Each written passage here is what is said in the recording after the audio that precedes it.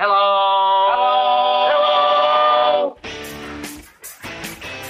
The Classic Guitar Rock Podcast starts right now. When you need mealtime inspiration, it's worth shopping Kroger, where you'll find over 30,000 mouth-watering choices that excite your inner foodie. And no matter what tasty choice you make, you'll enjoy our everyday low prices, plus extra ways to save, like digital coupons worth over $600 each week. You can also save up to $1 off per gallon at the pump with fuel points. More savings and more inspiring flavors make shopping Kroger worth it every time. Kroger, fresh for everyone. Fuel restrictions apply. Atomic batteries to power. Turbines to speed. Ready to move out. Before we start, I'd like to say something. There's no reason why you shouldn't have complete confidence in your chances to come out of this thing alive in one piece. From coast to coast, from border to border, from one end to the other, and all points in between. The Classic Guitar Rock Podcast is on. Yes! That's awesome! We crank up and break down the great guitar-driven rock of the 70s and 80s, and you are invited to come along. We got a full tank of gas, half a pack of cigarettes, it's dark, and we're wearing sunglasses. Hit it. And now your hosts, Jeremy and Jeff. 1/2 teaspoon for fast, effective relief. It's time for the Classic Guitar Rock Podcast. Welcome back. It's what episode is this? 8? Episode 8, Jeff. Hey. It's crazy. Of the Classic Guitar Rock Podcast. I'm Jeremy here with Jeff. Howdy. Jeff, how are you? I'm doing well. I'm waiting for some more snow, and I got a new amp. Another new amp. I sold one, so I All right. So I kind of do this turnover thing. I do the exact same thing. I got a Vox. It's an one? AC30, but it only has one speaker. Right. I've seen that one.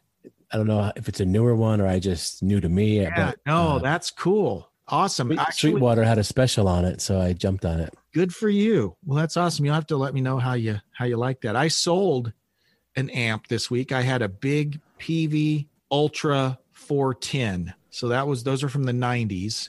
All tube, 410s, ridiculous. Great, awesome amp, but way more than I ever need. So I finally sold it last week. And actually, you'll be proud to know that I used the money that I made and actually put it on a credit card. Hey, I didn't go buy another amp, which is my temptation. I didn't. So I'm trying to exercise a little more control. So very grown up of you. I know, it's scary. So we were supposed to have my friend Greg Feller joining us today. Greg is an engineer, a sound engineer in LA, works for a studio there. And we were scheduled. He said, I'm looking forward to it. I even sent him some questions in advance, and he was really stoked. He'd gone back and listened to all of our podcast episodes just so he was kind of up to speed. And he said, the only thing that would keep me from being able to make it is if someone books some time and they need me to come in. And that's exactly what happened. So he, at the moment we're recording this, is actually recording someone, and we'll get the dirt on some of this when we talk to him. So hopefully next week we'll have that. But Jeff, you had a great idea for this week. We've talked about it for a couple of weeks, and it just kind of played out this week. So kind of explain to us what your idea was for this episode. I think it stemmed from us talking about, we're sort of stuck in the 70s, or I am, give or take. Sure. Yes. Yeah. Me too. Maybe not as much as you. Yeah. At least from classic rock kind of, when we're listening to music, that kind of style, those kinds of guitars, that kind of sound, does it exist much in the 90s and the 2000s and now the 2020s? So you mentioned, hey, you might know some more modern kind of bands. And I said, yeah, some. Let's have a thing where I give you some of my bands that I've discovered, and you give me some that you've discovered, and we'll do a little bit of research, a little bit of listening, and then we'll discuss. I like it, and I like how you made it sound a lot nicer than the way I would have said it. I basically said, I'm a curmudgeon-y old fart and I don't like anything new. So you convince me there's good music out there that a classic rock fogey like me would like. So that was kind of the task. And Jeff did it. He shared a couple bands with me, and I shared some with him also, but he shared a couple with me. And, you know, I have to say, and we'll get into this in a minute, but you only shared 4. You got a long list, but you gave me 4 just to check out. Yeah. I liked them all. There's a couple of them that I really liked. And so we'll talk about that. And before we get into it, I want to just in general talk about what is it? This is our very first episode. Remember when we kind of defined classic rock? And I think this is maybe worth talking about is if you think of a guy like me, I think you're 50, I'm 53, guys in our age group, you know, we've got our music that we like from the 70s and 80s. So knowing that, I mean, what's the criteria? What modern stuff would a guy like me be looking for in his music? And you mentioned one, you said guitars, you know, we like the guitars, but what else is it about this newer stuff, Jeff, that's appealing to you as a fan of classic rock? When a newer band grabs you, what is it that you usually go, oh, I like this? What is it? Probably not as produced and big, a little more raw. Okay. The vocals probably have a big important piece. You know, if it's like whatever, I don't know how to explain, something in the 80s where it was like that glam metal kind of. Exactly. That kind of voice, you know, I wouldn't put that in the classic rock category. Right. That might be a hard rock hairband kind of thing, that style. So if I hear that, I'm like, it doesn't really fall into classic rock. The production probably is a big piece too. Of course, technology changes, gear changes. We move forward and things just sound bigger. Maybe the producers, engineers are just, hey, we should try this. We should try that. Let's have 8 layers of this. Yeah. But, you know, if you go back, you know, you can't beat a 4-piece Led Zeppelin kind of band that's just raw and straight ahead. Yeah. And can translate to the live stage. That might be another interesting dynamic here, you know? That's a good one. You know, as I've thought about it, really what is one of the factors that really either attracts me or repels me from new music. And it's weird when I break it down, it's drums. I like the sound of drum, you know, real drums, but I like space. You know, I hate, this is going to alienate people when I say this. I hate that machine like double bass drum where it's just where there's no, that drives me crazy. And I can handle that on a song or a part of a song. But when you pop in this new music and all you hear is that nonstop bombast of drums with no let up, I just, that is a turnoff for me. Yeah. So drums are a big deal to me. I like the guitar sounds, obviously. Like you, the vocals are important to me. I like harmonies. You know, like I said, I'm a sucker for a poppy sounding songs if they've got crunchy guitars. I loved bands like Def Leppard. I love that stuff. And, you know, some people, that's a girls band, whatever, but I dug a lot of that stuff. Even you look at a Van Halen, you know, their guitars were heavy, but they always had good vocals. So for me, vocals are a big deal. Yeah. Harmonies and that sort of thing. Would you say Van Halen is classic rock? I would. I think I have a broader definition. For me, classic rock is basically any hard rock from the 70s and 80s. I kind of call classic rock. I mean, I know that's a broader definition than some people do. I don't consider, again, this is something that people might want to fight me in the parking lot about. Like grunge to me is not classic rock. That doesn't mean it's bad. I just don't really consider that classic rock. So interesting you bring this up. So I got onto, I don't want to say an argument. We were both civil about it, but a little discussion on Facebook with the guy, just got a little back and forth about the band Machine Head. Okay. So there was this article from Classic Rock magazine about the keyboard player in Machine Head making some political statement or whatever. And I just made a little remark about, is this a classic rock band? You know, and then this guy comes back, he says, you consider yourself a classic rock fan and you don't even know who Machine Head is? And I've heard of the band. I said, I consider the Deep Purple album Machine Head classic rock, but I don't consider these guys classic rock. Well, they've been around for 25 years. And so I said, you know what? I'll go check them out. And I went and checked them out. And guess what? They were.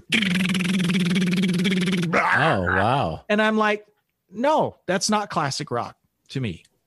And I know a lot of us old guys have made the transition and get into some of this heavier new stuff. And I guess I'm just the fuddy-duddy. I'm not into stuff that is that heavy, you know. I mean, there's a lot of labels. If someone wanted to label something, right? Sure. To me, you could just say it's heavy metal, or heavy metal. It's speed metal, hard rock, power metal. It's thrash metal. Yeah. I don't know what the difference is, but for me, it's if it's guitar driven music from the 60s, 70s, 80s. To me, I just call it classic rock. You know, so that's a pretty broad definition. But I know I have lamented over the past that because the music industry has changed so much, right? It's hard to find classic rock because, you know, when we were kids, right, the stuff that we liked, we heard at least a lot of it on the radio. Mm-hmm. You'd hear Van Halen on the radio. You'd hear Aerosmith on the radio. You'd hear Motley Crue on the radio, you know, all of that. Hair metal. See, I throw hair metal into classic rock, most of it, you know, but you'd hear that on the radio. Now you got to go looking for it. You have to go searching to find a lot of this stuff because there just aren't the platforms like there used to be for some of these. I think we mentioned, you know, MTV was huge for me. So I got exposed to a lot of bands that way.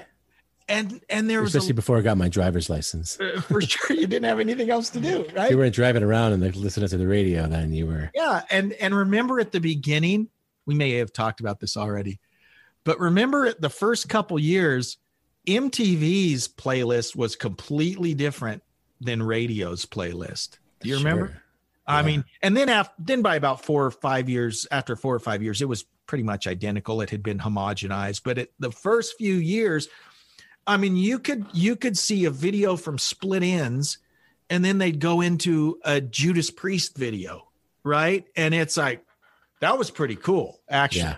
Yeah. For those of us that in our generation, it's not as easy in my mind to find that kind of melodic rock stuff that we would like to hear. You have to look a lot further for it. You have to look a lot harder for it. So I think, not to keep going with this, what is classic rock, but much like many shifts in music styles in the mainstream or popular kind of consciousness, I feel like there was the 60s period, and then it kind of mid 60s into 70s, there was this like reaction, perhaps much like grunge might have been a reaction to the hair metal. For sure. They were like, F you, what is this makeup and outfits and hair? Like, we're going to come out and just roar. Exactly. You know, so I feel like that it's also a period thing that for me, I relate the term classic rock with. Yeah. And I think you're right. I think your definition is probably a little more accurate than mine. Mine's probably a little broader, but that point you make is very valid because there's a few different times when that's happened, right? Grunge was a reaction to the hair metal and the stuff. Punk was a reaction to, at the time in the 70s, these bloated, which I love, by the way, these bloated, overproduced albums. I love that crap, right? But punk was a definite middle finger to what the music industry was at the time. Mm-hmm. You know, and then the hard rock bands of the later 70s, right? They were like disco, you know, let's play some rock, you know. So yeah. I agree that there were a number of those turning of the tide, changing of the tide throughout the 60s, 70s, and even the 80s. So when we come back, Jeff, let's jump in and we'll start sharing lists, our lists with each other. And I also want to talk about a specific record label too, that is kind of playing in this niche of what they call new classic rock. So all that and more when we come back on the Classic Guitar Rock Podcast.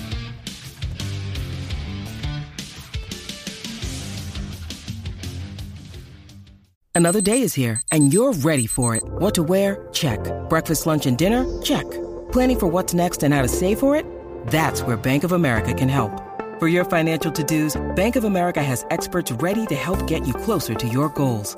Get started at one of our local financial centers or 24/7 in our mobile banking app. Find a location near you at bankofamerica.com/talktous. What would you like the power to do? Mobile banking requires downloading the app and is only available for select devices. Message and data rates may apply. Bank of America NA, member FDIC.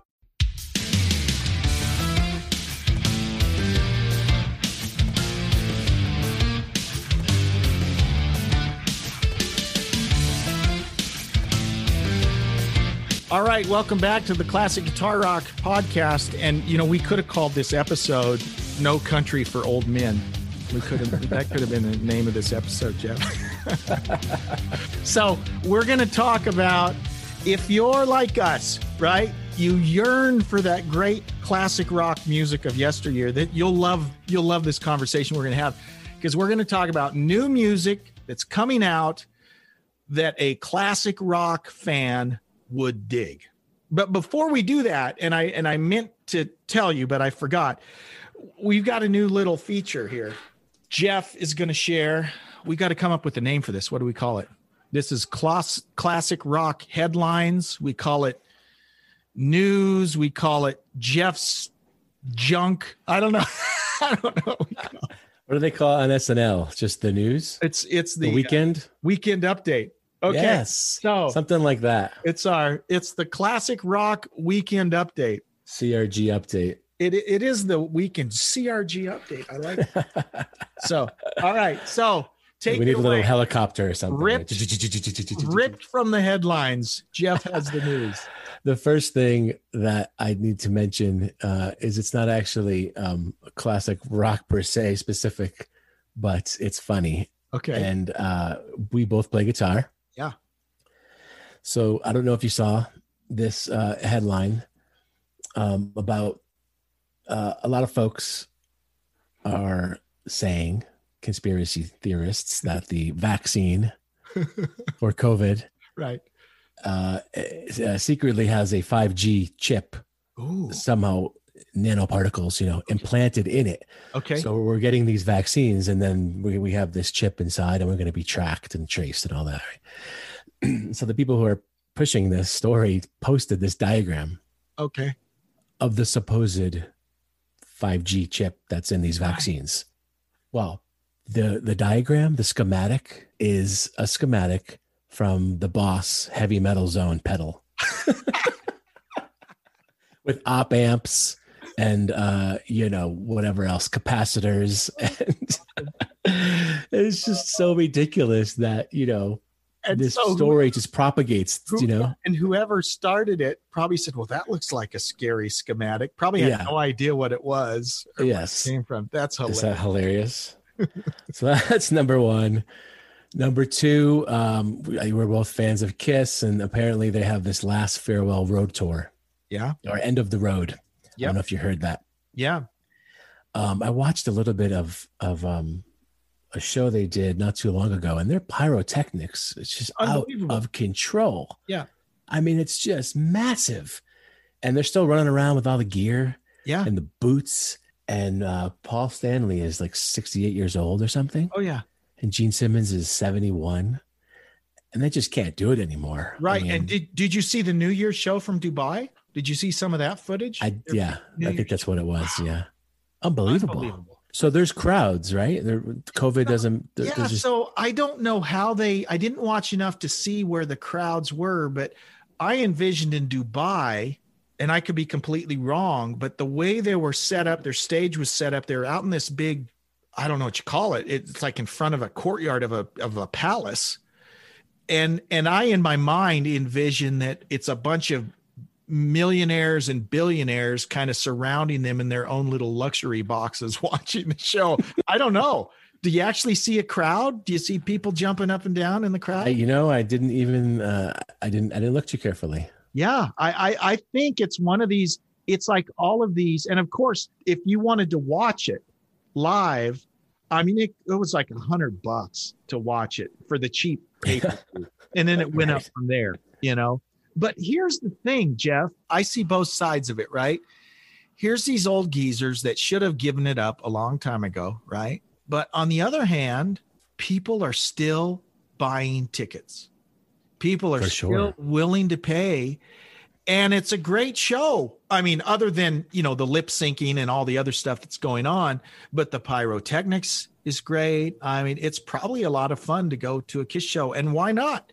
Why not? If they can still make the money, why not? Hey, if people are having fun and enjoying. Absolutely. Yeah. I mean, there's a lot of bands that are continuing to carry the flame. And they probably shouldn't.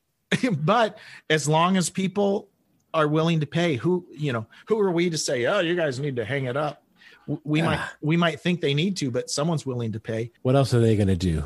Exactly. One of the things, and Eddie Trunk is really big on this, and I kind of disagree, is he's like, these bands that go out and tour. So let me think of a good example. Are you familiar with Black Star Riders? So Thin Lizzy, Scott Gorham, one of the latest incarnations of Thin Lizzy was only Scott Gorham. Right. And then he had these other guys and they were calling themselves Thin Lizzy, and they were great. They sounded awesome. They got a Phil Lynott sound-alike guy to sing, and they sound really good, but they got a lot of heat, then calling yourselves Thin Lizzy, you're the only guy. So they changed their name to Black Star Riders, and they put out a couple albums.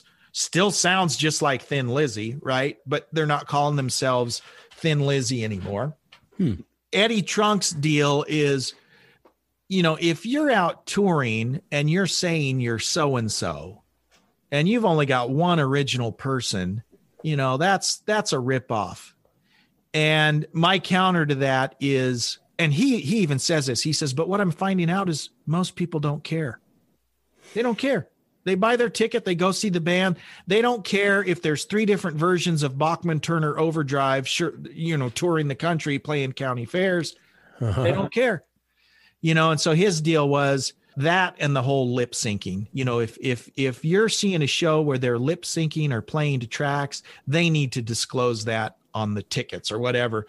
And again, he said, I'm finding most people don't care.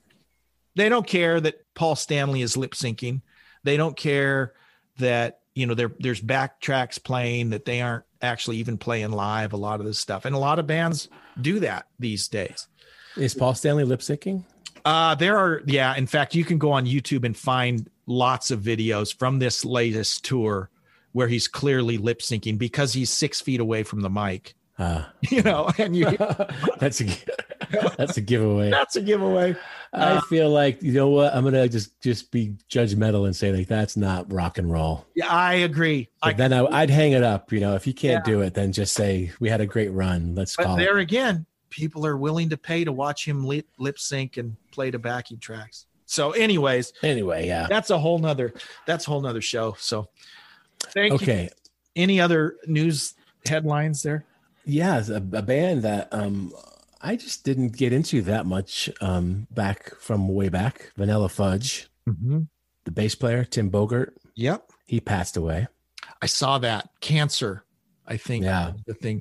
It's weird how things timing wise are so weird. I a week ago was at a thrift store with my son, and I bought the Beck Bogart Appice album, the first album they made, for $1. Wow. And it's pretty good, actually. It's that jammy, think of the time it's from like 71 or something. So you think of what albums were like in 71, but yeah, Jeff Bogart's one of those guys. It's very well respected by, bass players. He played in a band called Cactus. I'm not as familiar with Cactus, but the Beck Bogart Appice, they did a couple things. Obviously the guy is a monster player. I think he sang some of the songs too. He and Carmine both did. But I thought about this is the time when some of these guys are sadly passing, Yes. right? Yeah. Whether it's from illness or just getting to be old age. Getting old. Yeah. And another 10 years or less, we're going to lose Clapton and Peter Frampton. It's going to be maybe a little longer. We'll see. But you know what I mean? You're absolutely right. And so then what? We're going to have to come up with our own band before, Exactly. Well, that's why this episode is so important, right? Yeah. That's why this episode is so important. Okay. Okay. Any other news headlines? Last one I was pretty surprised about, but not surprised. Mick Fleetwood and Lindsey Buckingham selling out their rights. I saw the one about Lindsey Buckingham. I didn't see that about Mick Fleetwood. Yeah. Wow. Yep. I think one of them just sold like publishing versus the other performance or something. Right. But still, and then Stevie Nicks also, she sold 80% of her publishing rights last year. And it's like, they're not making money on album sales. Not like they were. Certainly not streaming. Right. Exactly. So it's probably a smart move, I guess, from a business point of view. And I think probably, I don't know, I'm not inside their heads, but again, to your earlier point, they're getting older and they probably say, okay, I can cash out now. I'm going to get whatever amount of millions of dollars or whatever I'm getting. And I've got 10 years left, 15 years left, whatever. And, maybe that's why they figure I'll take the cash now, so I don't know. It's interesting. It's interesting. Remember, as long as the songs aren't in a Hallmark greeting card. Well, and that's the thing, right? That's the thing. So if you remember way back in the 80s, Michael Jackson bought the Beatles publishing rights. And it was not long until you started to see car commercials with, you say you want a revolution, and a lot of people were like, yeah. So that's a whole weird thing. And we could do a whole show just on that. Think of all the old blues musicians that died penniless, for instance, because they were swindled out of their publishing. Yeah. And then you got like a Led Zeppelin who literally just stole songs from these blues just stole them and would say they wrote them. And over the years, they've kind of had to make amends on a lot of those things, but they would take a Willie Dixon song and rock it out and say they wrote it. And how many millions of dollars were those old blues guys cheated out of because their songs were just stolen? The bloody British. It's the bloody British. Yeah. So anyway, it's true. It is true. It is true. And it's sad. And so publishing is a big deal. So you gotta hang on to that. So, all right, that's it. Before we talk about some specific bands, I want to talk about Frontier Records. I don't know if we've mentioned them. Have we mentioned Frontier Records? I don't believe so. Not with me. Frontier Records is this company in Spain. I think it's in Spain. And it's been around, 5-6 years. And here's the thing. I go on Spotify, there's a Frontier Records playlist. But what Frontier Records has done over the last 5 or 10 years is they focus on classic rock, what they call melodic rock. And so they'll do one of two things. They'll bring classic artists in who don't get any attention from record companies, and they'll sign those guys. For instance, Asia made some albums on Frontier. I think the latest Blue Oyster Cult album is on Frontiers. So they take these classic artists, they bring them in, they produce records for them. Then the other thing they do is it's kind of like a McDonald's of classic rock. It is rock for the masses. And I don't mean that to sound as negative as it sounds, because some of it I really like.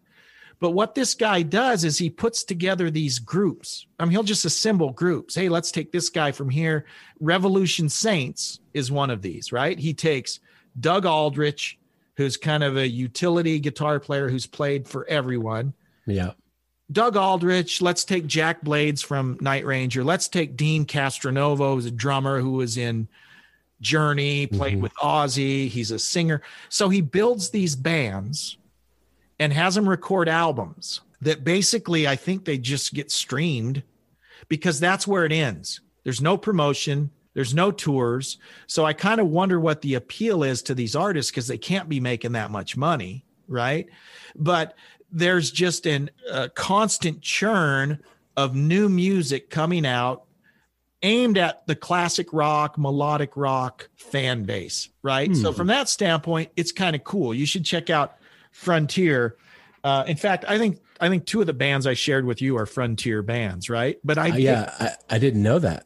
I really like them, but it's weird because the model, and this is a product of the music business today, right? It's just so different. It's changed so much. The internet has changed everything. Streaming has changed everything.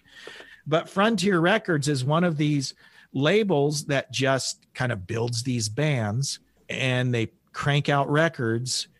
And I guess you can buy the records. So some people buy the records. You know, I think most people probably just stream them. But it's just it's interesting. And so are they actually just distributing or when you say get these bands together, are they calling people up and saying, hey, talk to this person? I think they want to. That's what I think they do. I mean, I think that he'll reach out to someone and say, hey, we'd love you. What would you guys think of getting together and making an album?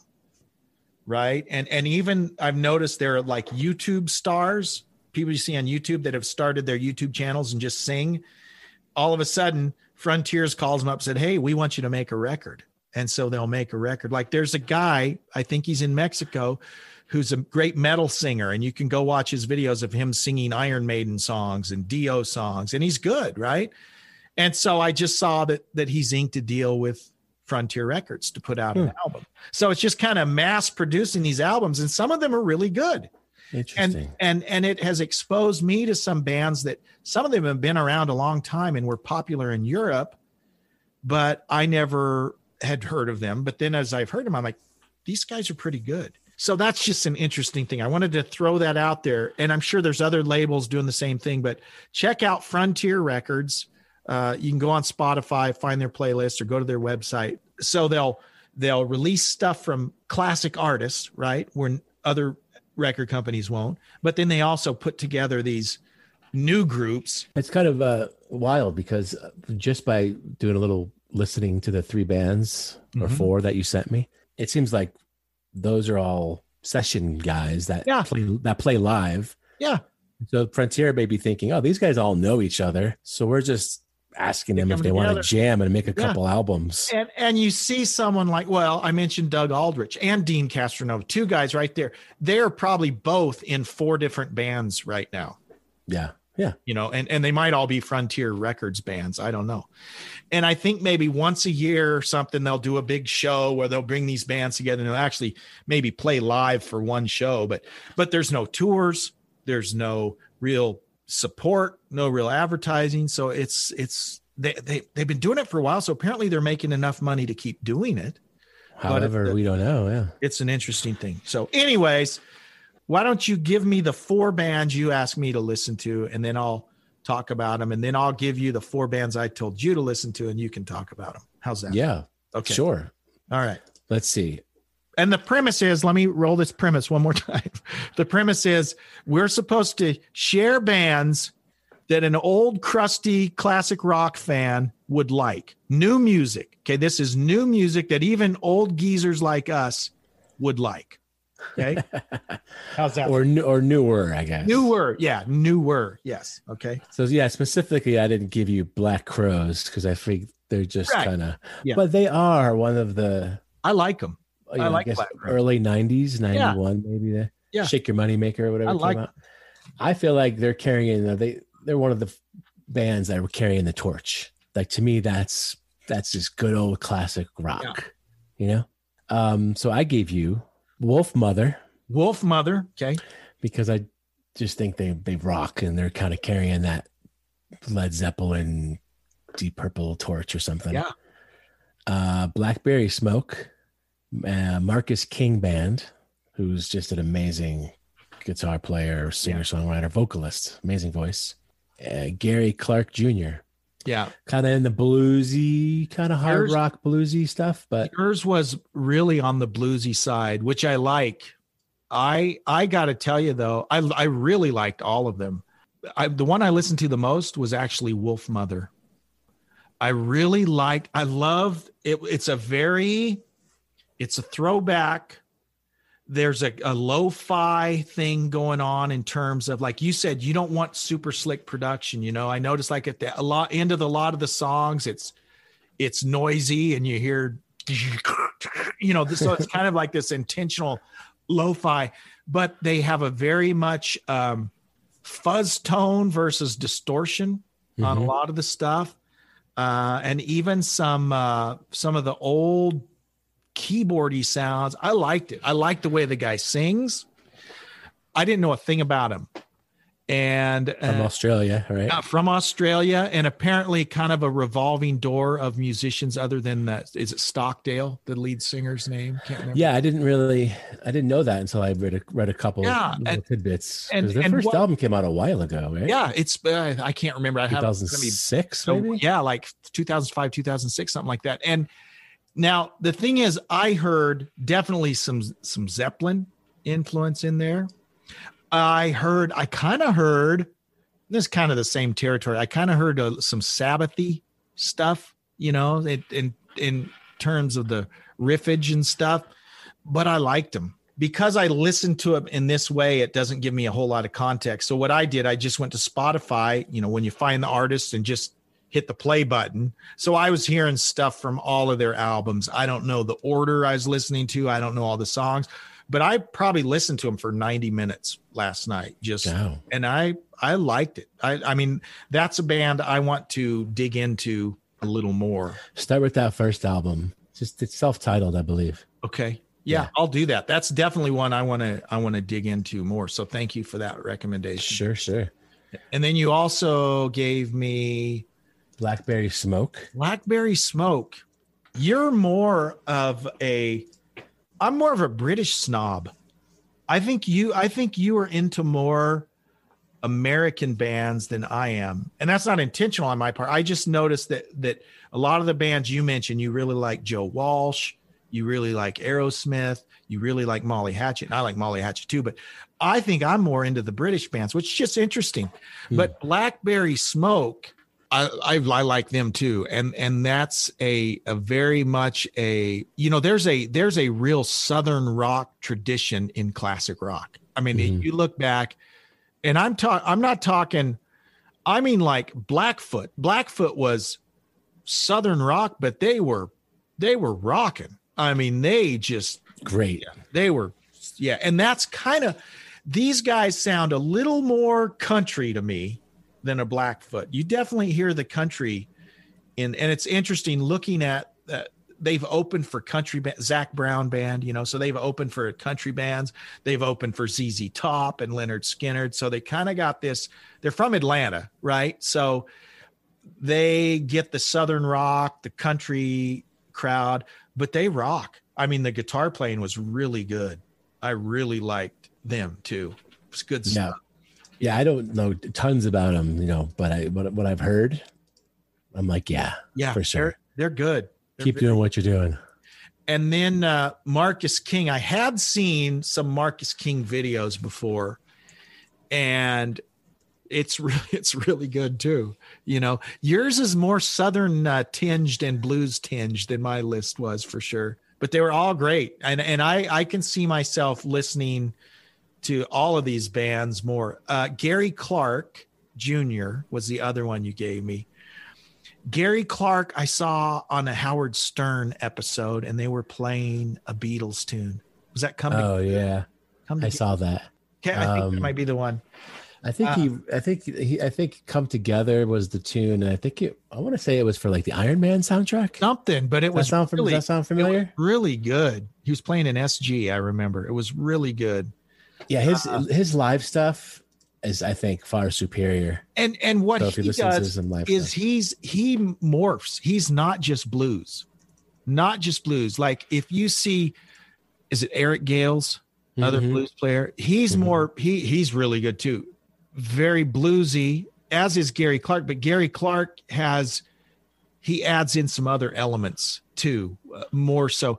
Now, here's the thing, and I don't want to go all, cultural, philosophical on us, but for many years, the blues went through this transition, right? It was the African-American blues artists that where blues came from, right? And then England, they took that, the early, Clapton, the Rolling Stones, they were doing these, they loved the blues stuff more than we did here in the US. Mm-hmm. So that's where the blues kind of got this rebirth. And in fact, a lot of these guys like Muddy Waters and Howlin' Wolf, they had second careers going to England. And in the 60s, they're playing to all these British kids, these blues songs they'd been playing since the 40s and 50s. And all of a sudden, people loved it, right? Well, and then the electric blues bands and the rock bands of Britain, they kind of, Led Zeppelin, all of these bands start stealing from these blues guys. But the weirdest thing is you didn't see any of the new blues guys, like through the 70s and 80s, were all white guys. They were all white guys. It was white guys that continued to buy blues albums, that continued to fly the blues flag. We had Stevie Ray Vaughan, we had all of these guys, and there were still, Buddy Guy's still around, but through the 80s, Buddy Guy was still playing, and a lot of these, but just like you said earlier, they're all starting to die. And so it was like, are there gonna be any young black kids that are playing the blues? And there are, fortunately. Have you seen Kingfisher? You seen that guy? Yes, I have seen that, dude. Golly. I saw him on Michael Palmisano. I think I mentioned him before. He does like a reaction / guitar lesson type of channel. And he profiled the Kingfish. When Kingfish was on, and he was just, the awesome. guy is, if any of you that aren't familiar with, and he broke when he was like 15, right? And he's probably 20 now or early 20s, but real big kid, but just plays like crazy. And so I'm happy when I see that, because I see some black kids that are playing blues. And I think that's awesome, because throughout the 80s, you never saw that, right? The only guys that were into blues were old white dudes, right? Yeah. So it's cool to see that, that's not the case anymore. But that's interesting, because part of my list, not to derail you too much, but was there was a pattern of like these hard rock guitar blues guys, like Johnny Lang, Eric Gales, Kenny Wayne Shepherd, Joe Bonamassa. Yeah. Oh, yeah.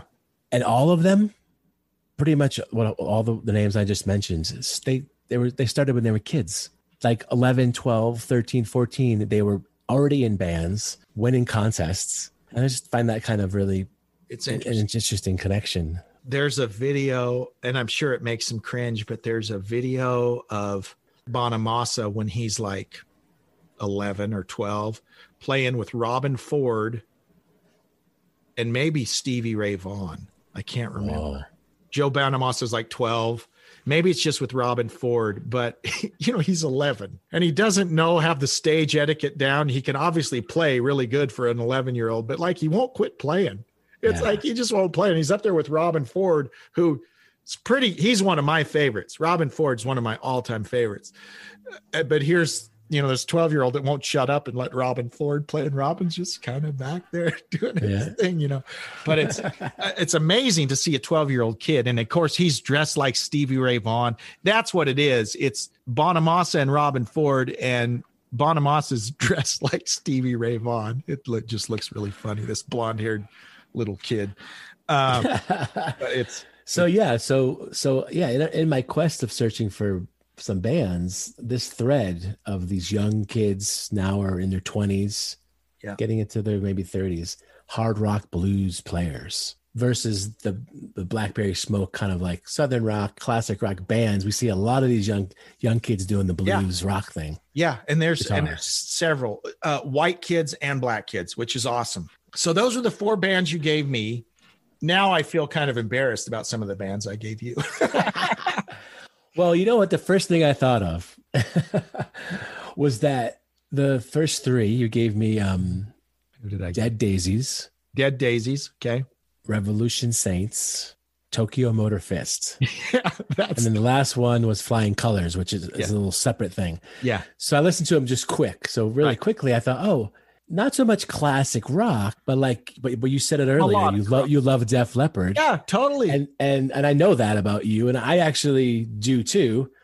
Although I've left that a little bit to the side, and I have more of that, the classic rock type in my foreground. But those three bands are very much relics or leftover from the 80s melodic rock. Very 80s. Yep. Those three are very 80s. Yeah. Very 80s. And I've got some good notes here. Let me see. Yeah. And I really thought they were from the 80s. Right. No, they did. Totally.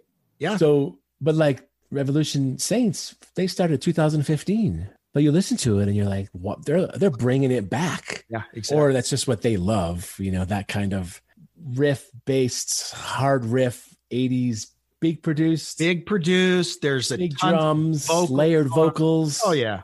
Like Def Leppard, they had that. How many vocal tracks could we have? Exactly. We can get another 40 on here. 15, 20. Yeah.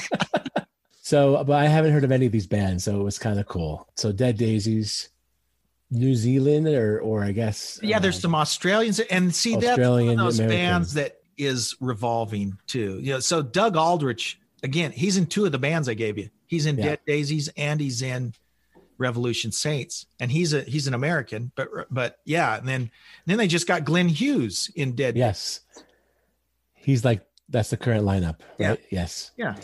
A little GNR, yeah, in there. A little Stone Temple Pilots, little Motley Crue, yeah. David Coverdale kind of voice a little bit. I guess that would be was it David Lowery? Oh, I think you're right. Yeah, he was before Glenn Hughes. Yeah, I thought he was like, is that David Coverdale? He had that sound for sure. But yeah, a super group, right? Which is like I also thought your theme here was like exactly guys coming together. Yep, totally. Which also ties into Frontier, like you were talking about. So they were kind of fun. Revolution Saints. That's the one with Dean, right? Yeah, Castronova. Who sings like Perry. Steve Perry. I thought, is this a Journey song? Yeah. Is this the Journey band? Yep. Really wild. I thought, oh my God. And I love Jack Blades. I just I've seen YouTube videos with him with Tommy Shaw doing the acoustic thing. They're great. And they're cool. And Doug Aldrich, Whitesnake. But that 80s. Very 80s. Yeah. Very 80s. So, and I won't apologize for that. Yeah. No, do not. Please. Do not. Tokyo Motor Fist. I couldn't even find a wiki page on them. I know, because they've got a Facebook page. They've got 2 albums. Yeah. And 2017 to now, right? And so it's the lead singer he was in Danger. Can't even remember his name. Ted Poley, yes. Yep. And then Greg Smith, who played bass in Rainbow. He's played with Ted Nugent. Alice Cooper. The drummer was in Rainbow. Can't remember his name. Chuck Berge. Yeah, but then Steve Brown, who was in Trickster. Here's what's funny. Steve Brown was a guitar player in Trickster, and he writes it all and he produces it all. You can go find live footage of him playing in the last couple years with Def Leppard, because there was a time when Vivian Campbell was having his problems with lymphoma. He was diagnosed with lymphoma. He had to miss some dates, and so they called this Steve Brown guy in. Then when Phil Collins' wife was having a baby, they call him in to play Phil's parts. So he's like an interchangeable Def Leppard member if they ever need him. He knows all the songs. He sings all the parts. He plays all the parts. That's why that album sounds like a Def Leppard album. Gotcha. That's a lot. Makes sense now. Hired Guns. Yeah? Hired Guns. Totally. Just like that documentary. It's yeah. Like we're in a different world now. One of the songs that I write it down reminded me of Y&T. Do you remember Y&T? I do remember Y&T. They were one of the MTV hair metal bands when I was in high school, and I just thought that's where they started. But apparently they formed in like early 70s. I thought, they've influenced a lot of bands because they were doing it before anybody else. Mm-hmm. And one of these tunes, I was like, oh, that sounds like Y&T. Yeah, totally. For sure. Was it Summertime Girls that it sounded like? Yeah. Yes. Yeah. And I can't remember what song it would have been, but yeah, both of those albums, they're total Shameless. Okay. Yeah. They're total 80s songs. I mean, it sounds like they came out in the 80s. And what's funny, if you watch their videos, Jeff, is, these guys are our age and they're trying to be all cool in their videos and doing all the poses and stuff. And it just makes it kind of funny to watch. You just got to think, they're having fun. They don't care. Exactly. Right at this point. And they got to be laughing when they do it, but it's just kind of goofy. So one cool thing that I discovered, Danger had Andy Timmons. Yes. As a guitar player. Yes. And I've been watching True Fire lessons, that online guitar lesson website. Right. And I've been watching Andy Timmons' courses, but I had no idea that he was in this band. Really good. And he's super good. So here's something funny. A lot of people don't know. So I gave you Flying Colors as a band too. Yeah. What'd you think of them, by the way? I thought they were the most interesting out of the three. But then I realized Steve Morse is guitar player, right? Steve Morse is in there. Kind of prog rock. Yeah. What's his name? The Dream Theater, Portnoy. Mike Portnoy is the drummer. And Portnoy, another guy, he's probably in 5 different bands right now. Okay. Because he's in Sons of Apollo, one of the bands that Greg recorded, by the way, that we'll have next week on. He recorded an album with Portnoy on it. So yeah, they're very progressive. It's the lead singer is Morse, right? Neil Morse, no relation to Steve Morse, but he fronts his own progressive rock band, and they're really good. I mean, they're progressive-y, very technical, but at the same time, they've got good vocals and stuff. So they're kind of like trying to do progressive rock with a more pop sensibility, but they're all monsters, and I really like them. I really like them. Yeah. I don't know this band that I'm going to mention that well, except immediately one of the songs. I think it was the song More on sounded just like the band Muse. Okay. I can hear that. Yeah. I've actually been in a band where we played a few Muse songs. Yeah. Very I could see that. Theatrical, exactly, loud, just like emotional. And that band, every player in that band, Muse no, not Muse. I was talking about Flying Colors. Probably Muse is this way too, but Flying Colors they're all just top notch. I mean, they could play with anyone and play anything. Yeah. But one thing I wanted to mention, just because it's interesting, you mentioned Andy Timmons. A lot of folks don't remember this, but Poison replaced C.C. DeVille with a guy named Richie Kotzen. And I don't know if you ever watch Richie Kotzen. He's in Winery Dogs. He is, I mean, the idea of talk about slumming it when this is terrible, right? But I don't have Poison's not a great musical band, right? But Richie Kotzen is phenomenal. I mean, a brilliant player, a brilliant singer. I mean, he is top notch. And to think that he was in Poison for a while, that's what I think about the whole Andy Timmons thing too. I'm like, that's ridiculous, because Richie Kotzen he plays with Portnoy and Billy Sheehan in Winery Dogs, just a 3-piece. And they're just, that's one I should have put on the list. Winery Dogs. Unbelievable. Just all 3 of them are just virtuosos. And Richie Kotzen, of course, is doing these phenomenal things while he sings. I don't know how you do it. Plays with his fingers mostly too, but plays a Telecaster with his fingers. And they just play, they'll go back and do some cover of a 70s Earth, Wind and Fire song or something. It's like, it's just unbelievable. Yeah. Steve Morse too, right? Oh, the Dregs, the Dixie Dregs. Yeah. I just sort of discovered them recently. And just so cool. You go really back and watch. I was just watching one from like Midnight Special from like the late 70s, the Dixie Dregs band. Yeah. Really, really talented. I think the drummer from Dixie Dregs, this is more classic rock family tree. I think the drummer from Dixie Dregs was in Winger. No way. I think he went on to play in Winger. I think that's correct. And he played for Alice Cooper too at some point. But the Dixie Dregs were one of these bands that were just monster talented guys. Ridiculous. Ahead of their time. Yeah, big time. I think. For sure. Cool. That's fun. Do you have any honorary mentions? I do. I have a few. I mentioned Frontier, and these aren't really necessarily new bands. They're new to me, that someone with, that likes classic rock would probably like. There's a lot of these European bands that I was never familiar with. One is called Pretty Maids. And it's ironic they're called Pretty Maids because now they're all a bunch of old, ugly guys. But they've been around since the 80s, right? And in the 80s, they were around back in the 80s, and they look like your typical hair metal band. They're, I think, from Holland. So Pretty Maids, I like them. And there's another band they're British, called FM. They're a little poppier. They kind of at times kind of sound like Survivor or something to me, but I really like it. The instrumentation's all really good. The guitar playing's really tasty. FM's one. Most of these are Frontier bands. There's a band called Wet. They might pronounce it W-E-T. There might be, I can't remember. But again, and most of these are European bands. So those are a few that I added on my list. Oh, and another thing. This is a really good album. Adrian Vandenberg put out an album in 2020, I think in July or August. He's got this guy named Ronnie Romero, who's from Spain. He's one of these Frontier guys. He fronted when Rainbow did their little reunion about 3 years ago. Ronnie Romero's the guy they got to sing. He can do Dio. He's got a great voice, but he's on the new Vandenberg album. I was just listening to that last night. I think Rudy Sarzo might play on that too. I can't remember. But anyways, that's great. That's a great album. Okay. Vandenberg was in Whitesnake. He had the Vandenberg album in the early 80s.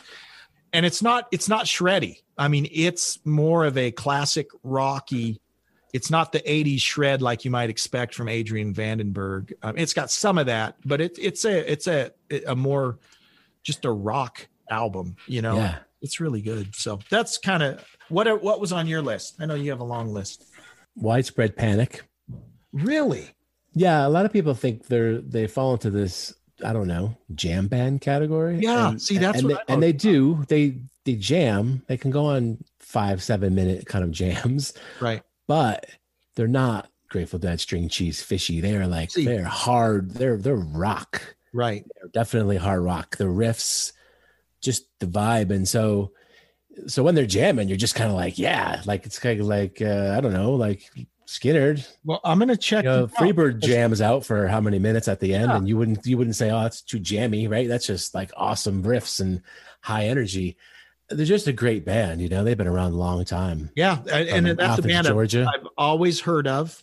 I couldn't tell you a song of theirs, but I kind of had them pigeonholed in that Fish, String Cheese category, Yeah, I know. I'll check them out. Yeah. Let's see. What's a live album would be also, again, they're one of those bands, live album. Light Fuse, Getaway. Black Keys. I wouldn't say classic rock, but you know Black what? Keys. I like them. Everything of theirs I've heard, I've really dug. Great. Plus Dan, what's his name? Dan, I'm going to butcher his last name. Alberbach. Yeah. Produced the last Marcus King album. Really? Interesting. Okay. But yeah, those guys are great. Talk about fuzz. Oh yeah, they like their fuzz tones. Yeah, for sure. North Mississippi All-Stars. Okay, now I have heard of them. Never heard them, but heard of them. Okay. Brothers, Luther Dickinson and his brother Cody. Excuse me. Cody on drums, Luther playing guitar. Luther actually joined the Black Crowes for a little while. Whoa. Playing guitar. They come from a family of their father was big into the music, big musician guy, and just talented again. Like 3 bass, guitar, drums. That's all you need. Bluesy, rock and roll, but they're still around, still doing their thing. I saw them in the parking lot at Steamboat Springs, Steamboat Ski Resort. Yeah, like 10 years ago. All right, Government Mule. Okay. Warren Haynes. Yeah, they're great.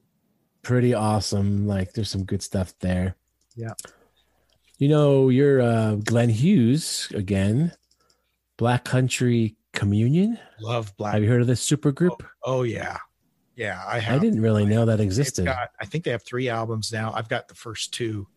Yeah, really good. That's Bonamassa and Jason Bonham on drums, right? Isn't that the drums? And then Derek, what's his name? The keyboard player. Yeah, they're just phenomenal. I love them. Yeah. Man in the Middle. Great song. That's on their second album. But yeah, I'm a big Glenn Hughes fan. What do you think of Greta Van Fleet? You know, it's funny because I was going to ask. Controversial. You know what? I like them. I do. I like their first album, and yeah, I get it. And I think the only problem is, maybe it's not a problem, is for the younger generation that thinks this is original, you know, as long as people know that it's not.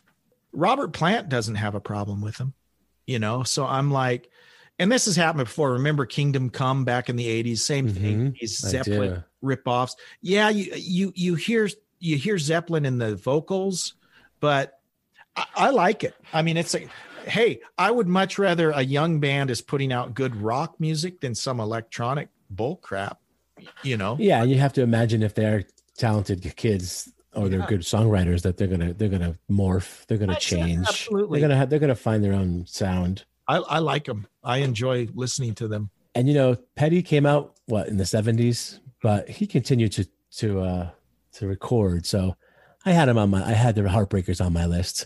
Oh. I just think they're just amazing. And here's bands. Here's the thing about Tom Petty. Have to mention him. He was never the most popular, right? He was never the most popular singer in the world. You know, he was never Van Halen, but for a 30-year run, he was always relevant. He was always putting out good music. He was always, from the mid 70s through the 90s, he was consistently putting out good music. Yeah. I mean, the soundtrack of one of the soundtracks of our time. Totally. When you hear those songs, you just instantly. I mean, the Hard Promises. Okay, that instantly takes me back to 8th and 9th grade. You know, that album, that playing the whole. I mean, I love it. I love Tom Petty. Yeah, love Tom Petty. So sad. Yeah, and to your point, we're gonna only see more of this, which is sad. You know, because Father Time, right? You can't beat Father Time. So yeah, we'll only see more of these guys leaving us over the next few years. So you got to enjoy it while it's here, right? And to the original point, right? These old bands that are out touring, yeah, maybe they don't sound so great, but if you thought it was going to be your last time to ever see them, maybe you'd want to go see them. I don't know. Yes. Well, hey, that was fun. It was a lot of fun, and again, we kind of meandered all around, which seems to be our style. We're like our own jam band, Jeff. That's what we are. We're like a jam band podcast. So Jamcast. A Jamcast. It's a Jamcast. That's probably taken somewhere. Jamcast probably taken somewhere. But hey, I forgot to mention we are on Patreon, and remember, our goal is to make $9 a month on Patreon. Okay, that's our goal. $9 a month. All we need is three patrons, and then we make $9 a month. So, but seriously, you can support the podcast on Patreon. You can email us, classicguitarrock@mail.com. And of course, check it out we have got the YouTube channel, and we're slowly but surely dominating the world. That's right. Anyways, Jeff, it was great. Thanks for another great episode, and we'll see you again next week. Yes. Adios. Thanks for listening to the Classic Guitar Rock Podcast. Please like, subscribe, and share. You can email us at classicguitarrock@mail.com. We'll see you for the next episode of the Classic Guitar Rock Podcast.